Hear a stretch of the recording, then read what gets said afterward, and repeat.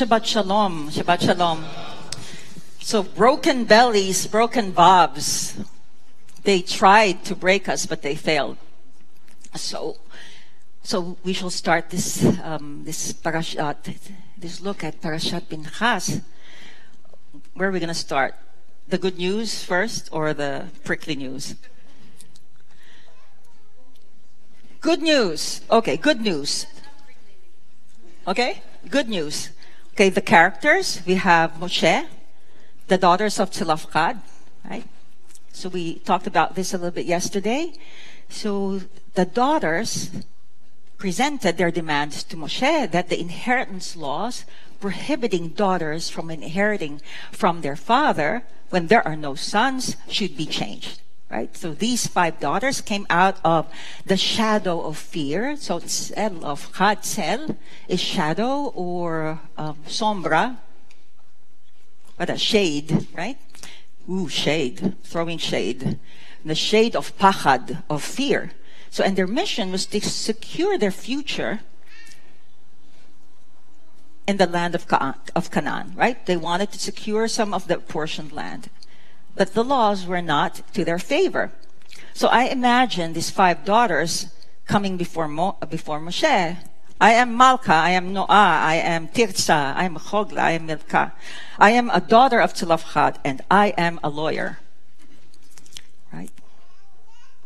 Their narratives occupy just a few verses compared to the rest of the parashat, but they provoke compassion, a reconsideration of law, and change that will acknowledge the women, independence, ownership, and inheritance.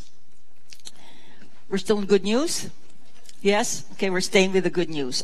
Another good news of this parashat is a character, okay, Serach. Right? We know Sarah, we don't know Sarach. We read the name of Asher's daughter was Sarach. So we see line after line of male names, and then suddenly we have daughter of Asher. She was mentioned as in the book of Genesis as sister Sarach to Asher's sons. And the sons are named Imnah, Ishva, Ishvi, Bereah.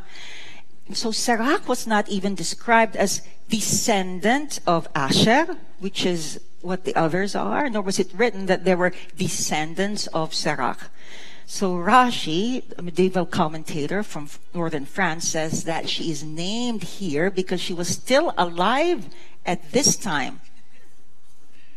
400 years after the first mention in relation to Asher. This is extraordinary kombucha. What she's drinking, we want.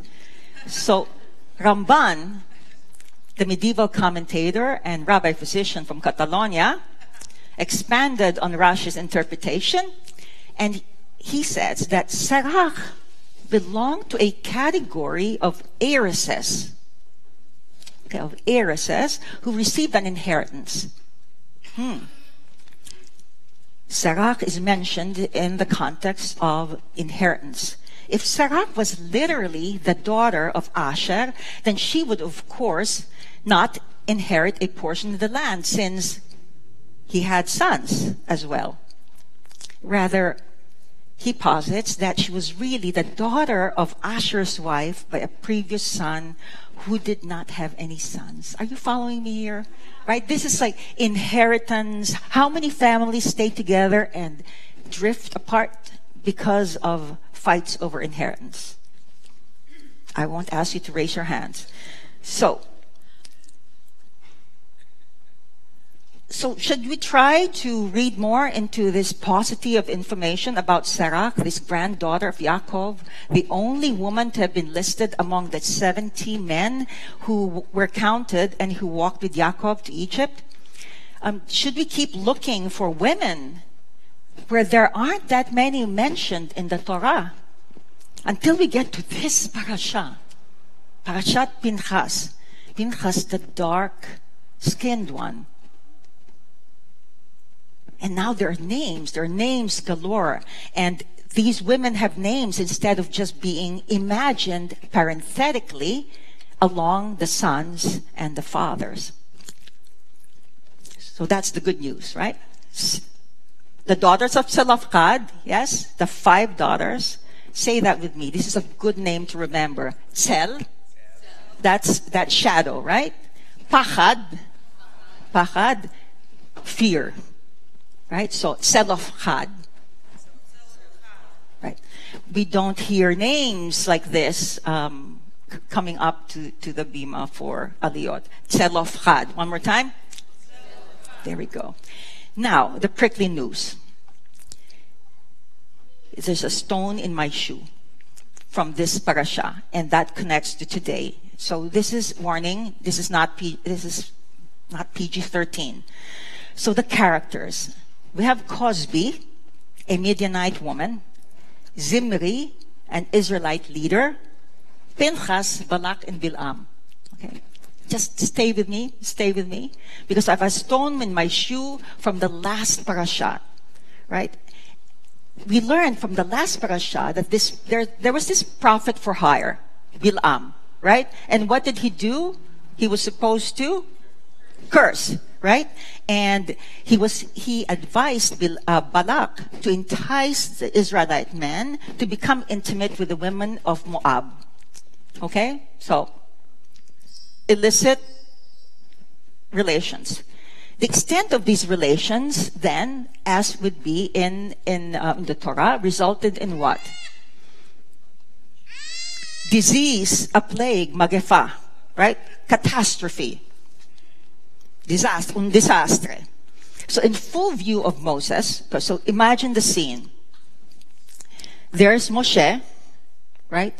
All the Zekanim, all the elders, and the people of the Israelites are weeping, right? And they are at the entrance of the tent of meeting, right? Where they gather, right? They've been traveling through the wilderness. And what do they see? Here's what they see. They see Cosbi, the Midianite woman, with Zimri, the Israelite man, enter a tent. As you and I would think, today we think of a chuppah as marriage, right? But when a man and a woman enter a tent, that's like a chuppah, right? And you can be joined, not necessarily by a document, which would be marriage, right?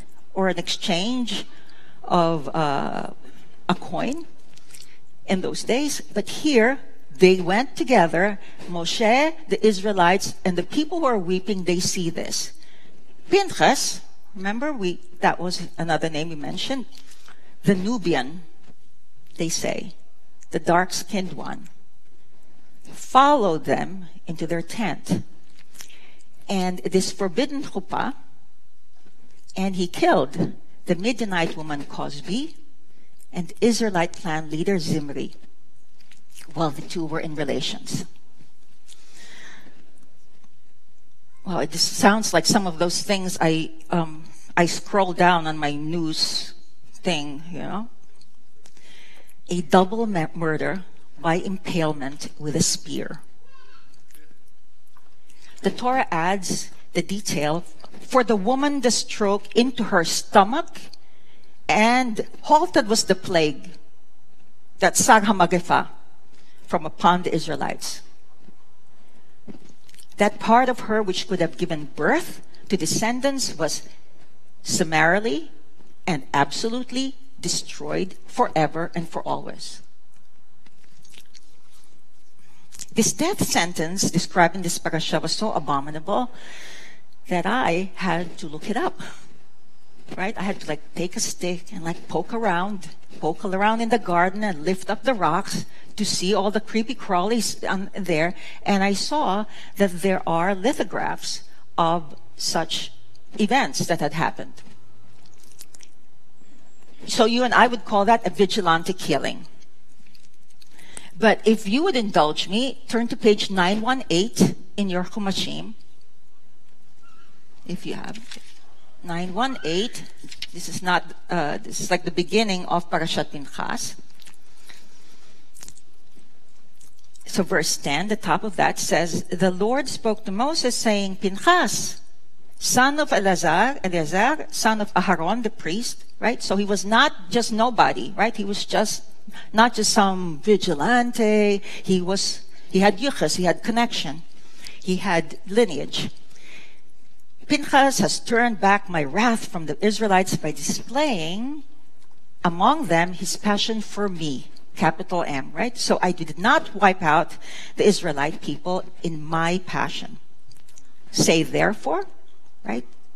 The Lord saying to Moses, I grant him my pact of friendship, a pact of priesthood for all, because he took impassioned action for his God, thus making expiation, making kapara, like in Yom Kippur, for the Israelites. So I invite you to play magic stickers with me. You know those magnetic stickers you put on the refrigerators? And let's just kind of change some of the translations. So we have, I grant him my pact of friendship. In Hebrew, can someone call around with voice, a strong voice, say that in Hebrew? My pact of friendship. Briti Shalom, right? So, pact of friendship? Okay, that's like covenant of peace, maybe, right? So then, what else? So it all keep going. It says, it shall be for him and his descendants after him a pact of priesthood for all, because he took impassioned action for his God. So this impassioned action, can someone find that on the Hebrew side? Tachat asher kineh lelohav, right? So when we say kineh, is often translated as what in modern Hebrew? Kineh. What? Don't be shy. Jealousy, yeah, jealousy, right? So we say sometimes he was zealous, right? We say Pinchas was zealous, but here, like you and I would know, she was jealous. So it also brings up this idea also of the jealous God, Elkano, right? As it was even mentioned when the 10 commandments, the 10 statements were given in Exodus, the book of Exodus. So in this double homicides, there's zeal, zealotry, or jealousy. Is that what we have? Could it be that the translation of Pinchas, his name being the Nubian, the darkened one, the plot thickens, you see, and we see that these verses express some kind of, if I'm going to analyze this in modern power political analysis, I would see, oh, this is a bias. This ism is a bias against somebody who will be, whose action, whose presence will impact diverse targeted groups who often occupy the lower rungs of society. But Pinchas, the perpetrator, or maybe you would say the facilitator of the will of God, if you take that side, right? There's so many points of view. He was not from the lower rungs of society. So, are we implying here? Are the verses implying here? Well, let the one who is of dubious descendants, of dubious lineage, commit this impassioned act, this act of jealousy? We can blame volatile actions upon groups, upon those whose origins may be of doubt. So there's that bias, and if you beg to differ, there's still, for me, what bothers me, the stone in my shoe, is still this sucker punch of a double homicide. Through their bellies, through her center of her being, and through my heart. How easy, right? When we read the Torah, we see this person is a harlot, this person is zonah. So whether it is a murder called honor killing among certain peoples, this appalling act would jog us to the dreams of from our dreams of nuance. And this had to land on my first Shabbat morning drash. So, when we are parsing Torah, we often say, what is troubling Rashi? Right? This medieval commentator from northern France says that since Pinchas knew about the Torah prohibition that a zealous one may slay him, a transgressor, then Pinchas would be the one who should carry this out, right? Because he knew of this Torah prohibition regarding an Israelite having relations with a non-Israelite. But again, so remember, Pinchas, whom is he descended from? Aharon, right? And what was he? He was a priest, Aharon HaKohen. So here we are. We have this mix of zealotry, love of humanity from Aharon, and pursuit of happiness. And this is some heady cocktail here. So I'm going to do now what my son says. Ima, not what is bothering Rashi. What is bothering me? Right? It says, what is bothering me, Ben? So what is bothering me? I'm troubled by Pinchas, whose name means the Nubian, the Egyptian. I'm troubled that his non-Israelite lineage gives him but 6 degrees of separation from Cosbi, the Midianite woman whom he killed. I don't seem to be talking about Zimri here. I am troubled that the avenger who is granted a Brit Shalom, a covenant for peace, is the one who is also sometimes called Cushi or Ethiopian. They rarely say, right, the Torah never clarifies, the fair-skinned one. Have you heard of that? Right? But when it's of dubious action, the dark-skinned one. Okay, so says the Kitab Sofer, a rabbi from 19th century Hungary, that Pinchas will have to cure himself of his violent temper if he is to become a priest, if he is to function as a Kohen.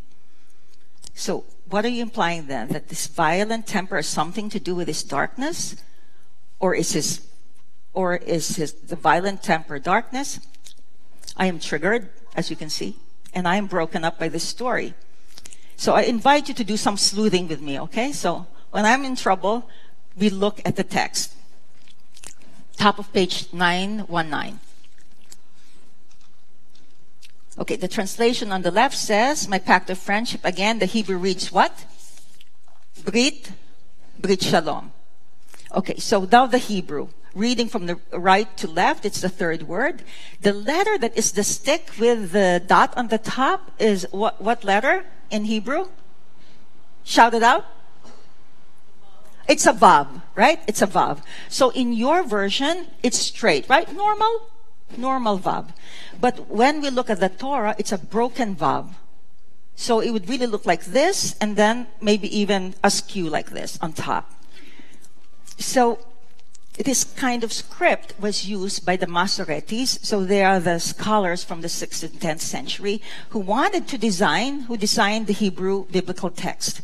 And the rabbinic interpretations of this, in rabbinic interpretations in Midrash, the rabbis really pay attention to any aberrant letter forms. Right? If suddenly the letter looks different, they're interested.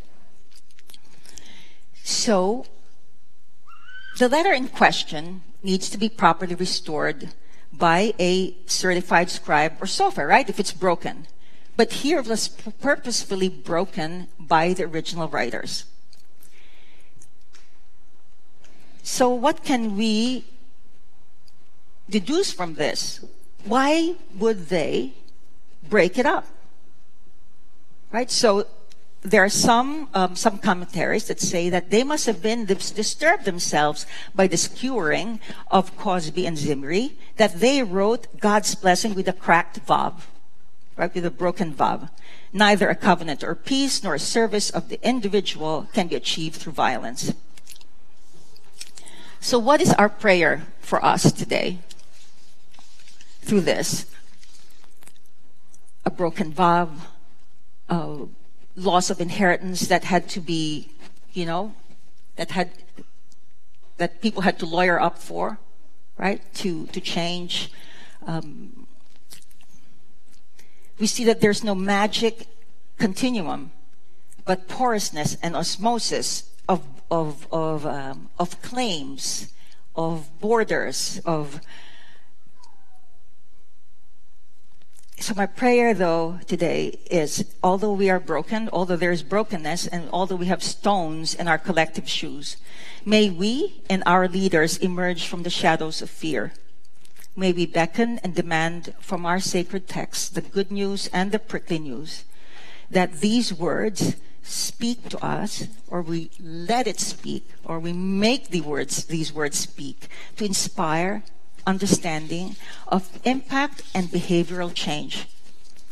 And may we continue to hold each other in loving community and partnership. Riffing off of Eden Sidney Foster's poem last night, we say, thank God we are blessed, we are brokenhearted.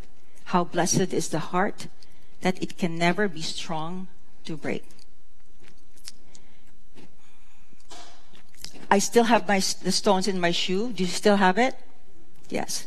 And I still have trepidations, but all I can say here is Shabbat Shalom.